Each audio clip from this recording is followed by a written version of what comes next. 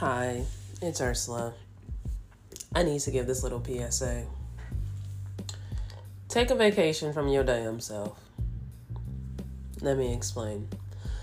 So, I have realized that there are a lot of times in life in which you may need to take a mental pause and you may need to just sit down and be still.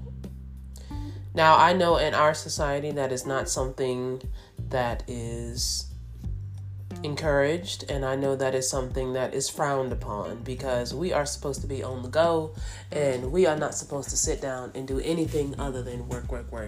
But let me explain something to you. Taking a vacation from your damn self is necessary. Sometimes you just need a mental break. Sometimes you just need a pause from always having something to do. And understand it is okay to not have something to do. You know, a lot of us, especially people of culture, suffer from all kinds of mental traumas that may have to do with residue from dealing with generational traumas of whatever sort. And we never allow ourselves or give ourselves permission to just take a pause and say, you know what? It's okay. I don't have to be doing something right now. And another thing is that taking a vacation from your damn self is so important because it allows you to step back and reflect.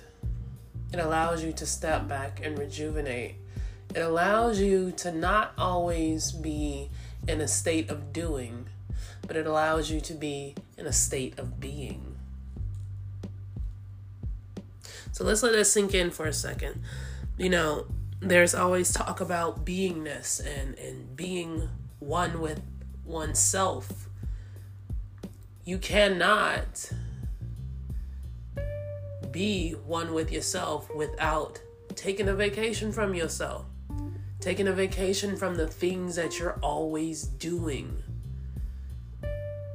Because when we're always in a state of doing, we never get to a state of just being. And just mindfully understanding that sitting down, taking that breath, recentering ourselves, taking that pause is so vitally important to recentering ourselves, to bringing ourselves back into our actual realities that nourish us. We are worth these pauses. We are worth these moments of rejuvenation. And your mind needs a break sometime, especially from you. This is Ursula. Be well.